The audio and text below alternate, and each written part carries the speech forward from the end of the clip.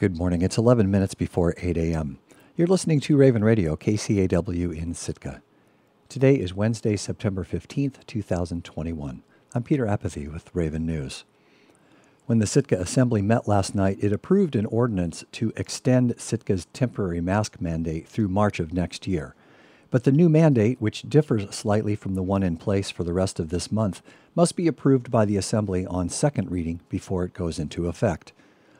The city's current mask mandate is set to expire on September 28th or when Sitka's high COVID risk level drops. With the new ordinance, masks wouldn't be required in indoor public spaces anytime Sitka's risk level drops below high. The mask mandate would go back into effect anytime the city's risk level increases to high over the next 6 months. For around 2 hours, the Assembly listened to public testimony on the mask mandate. Nearly 30 Sitkans spoke against the mandate and 8 voiced support for the ordinance. After deliberation, the Assembly approved the ordinance on a 4-2 vote, with members Rebecca Himshoot, Crystal Duncan, Kevin Mosier, and Tor Christensen voting in favor, and members Kevin Knox and Valerie Nelson opposed. The Assembly will consider it on second reading when it meets on September 28th. We'll have more coverage of the Sitka Assembly meeting and the masking ordinance on Raven News tonight at 5:18. A van caught fire and was heavily damaged near downtown Sitka on Monday evening. Emergency dispatch received a call shortly after 7 p.m. that a vehicle was burning outside the former Sitka Presbyterian Church. Police were first on the scene and attempted to extinguish the fire in the engine compartment of the Chevy van, but it was already higher than the vehicle's roof. Fire Chief Craig Warren credits the officer for making the attempt. A 5-pound extinguisher can get a lot of work done, but it needs a kind of an enclosed space, and when it's vented like that, you just don't have a way to push it back. You push it back a little, but as soon as your extinguisher's out, all those plastics and oils, reignite. Firefighters arrived on scene a few minutes later and put the fire out with water. Warren says the incident was documented for insurance purposes, but no further investigation is warranted.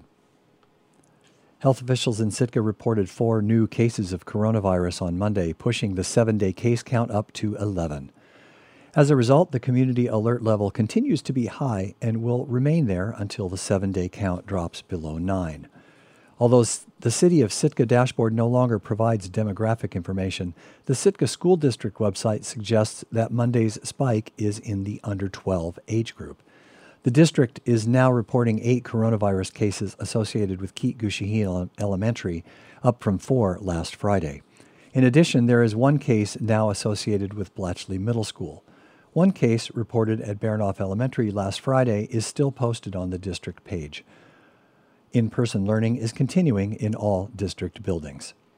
Despite the uptick, Sitka is now faring far better than the rest of the state, as the number of patients hospitalized in Alaska with COVID-19 hit a new record over the weekend. From September 10th to 12th, the state reported almost 1,500 new cases, 210 hospitalizations, and 1 death from the virus. Widespread vaccination has been an important component of Sitka's recovery from a summer surge of COVID. Currently in Sitka, almost 81% of eligible residents are fully vaccinated. The vaccination rate statewide lags far behind Sitka's, with just over 56% of all Alaskans 12 and over having received the vaccine. Health officials in Yakutat are reporting 6 active COVID cases as of yesterday evening. According to a press release from the Yakutat Department of Public Safety, 4 of the 6 patients are vaccinated.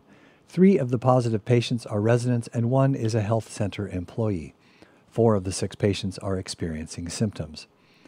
The Yakutat Community Health Center is in the process of contact tracing and will be offering a community testing clinic this week. The date and time of that clinic are not yet confirmed, and if you're experiencing COVID-19 symptoms, call the Yakutat Community Health Clinic COVID hotline at 784-3010. In our series exploring new businesses that emerged during the pandemic and Sitka staples that found success amid tumultuous times, KCAW's Tosh Kimmel visited the Alaska Pure Sea Salt Company in downtown Sitka, which has seen an uptick in sales this summer, even during a slow cruise season. When Darcy and Jim Michener began making sea salt in their kitchen over a decade ago, they could never have known where it would lead them. We became enamored with salt making about 20 years ago and just made it for fun, for our own kitchen, and then found out about flake salt and realized there was no domestic producer of flake salt. Jim Michener says like any business, Alaska Pure Sea Salt began with an idea. There was no flake salt manufacturer in the Americas. We were the first salt manufacturer outside of Europe and Australia to make flake salt with beautiful, clean Alaska water. And we thought, this has got some wheels. This idea might take off. And then a leap of faith. Our first 3 customers that tried it were all James Beard Award-winning chefs and started ordering immediately. We knew we had a good idea, and then it started gaining popularity, and then started offering retail, wholesale, and then decided to grow it into a store when we saw that Lincoln Street had space available and also wanted to have a local product available to visitors of Sitka. It took them 5 years of toying and tinkering with their salt recipe to arrive at the translucent pyramidal flakes we see today. But even after 12 years of business, Michener says their biggest challenge was yet to come. When the pandemic hit, we were spooked, like most people were, thinking there were absolutely no visitors coming to Sitka. That was really scary for the store side of the business. We also have the hidden side of the business is we sell a lot of salt to high-end restaurants, and they all shut down, so that was just gone. With restaurants closed and cruise ship travel on hold, the future of Alaska Pure Sea Salt seemed murky.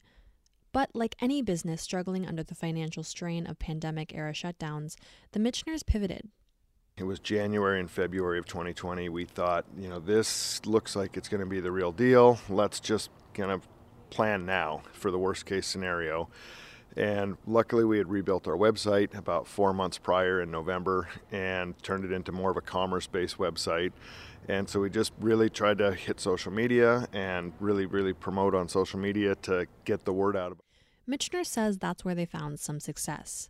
It turns out their product did well online, and that carried them through the first wave of COVID. We really had great results, especially in April when everyone was locked up and at home and looking at their computers, and we just pushed hard. And it still was not enough to support the entire business, the online sales, but it really, really kind of stopped the bleeding and allowed us to limp through 2020. And it was really, really scary. We thought we might lose everything, but we managed to get through 2020 and come into 2021 just ready to keep going. And while local support kept their business afloat last season and in the winter months, it's a more unlikely clientele boosting sales this summer. Even with low cruise ship numbers, they've seen record-breaking sales. There's been enough independent travelers and people coming to town that have the time to come in and learn what we're doing. They're not just dashing in for 5 minutes and trying to get a trinket to take home. They're learning what we do. And so we've had better sales with independent travelers this summer than we've ever had with a cruise ship summer. For Darcy and Jim Michener, the greatest payoff isn't the money, but sharing their love of salt with the world. Because as Jim puts it, good salt makes a difference.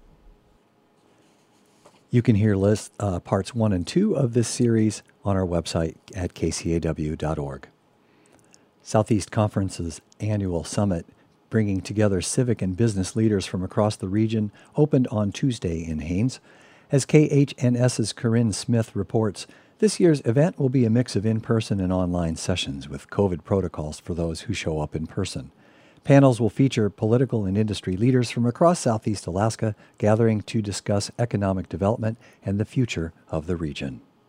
This year's Southeast Conference's annual meeting will be a blended event, with panel sessions both in person in Haines and broadcasting virtually.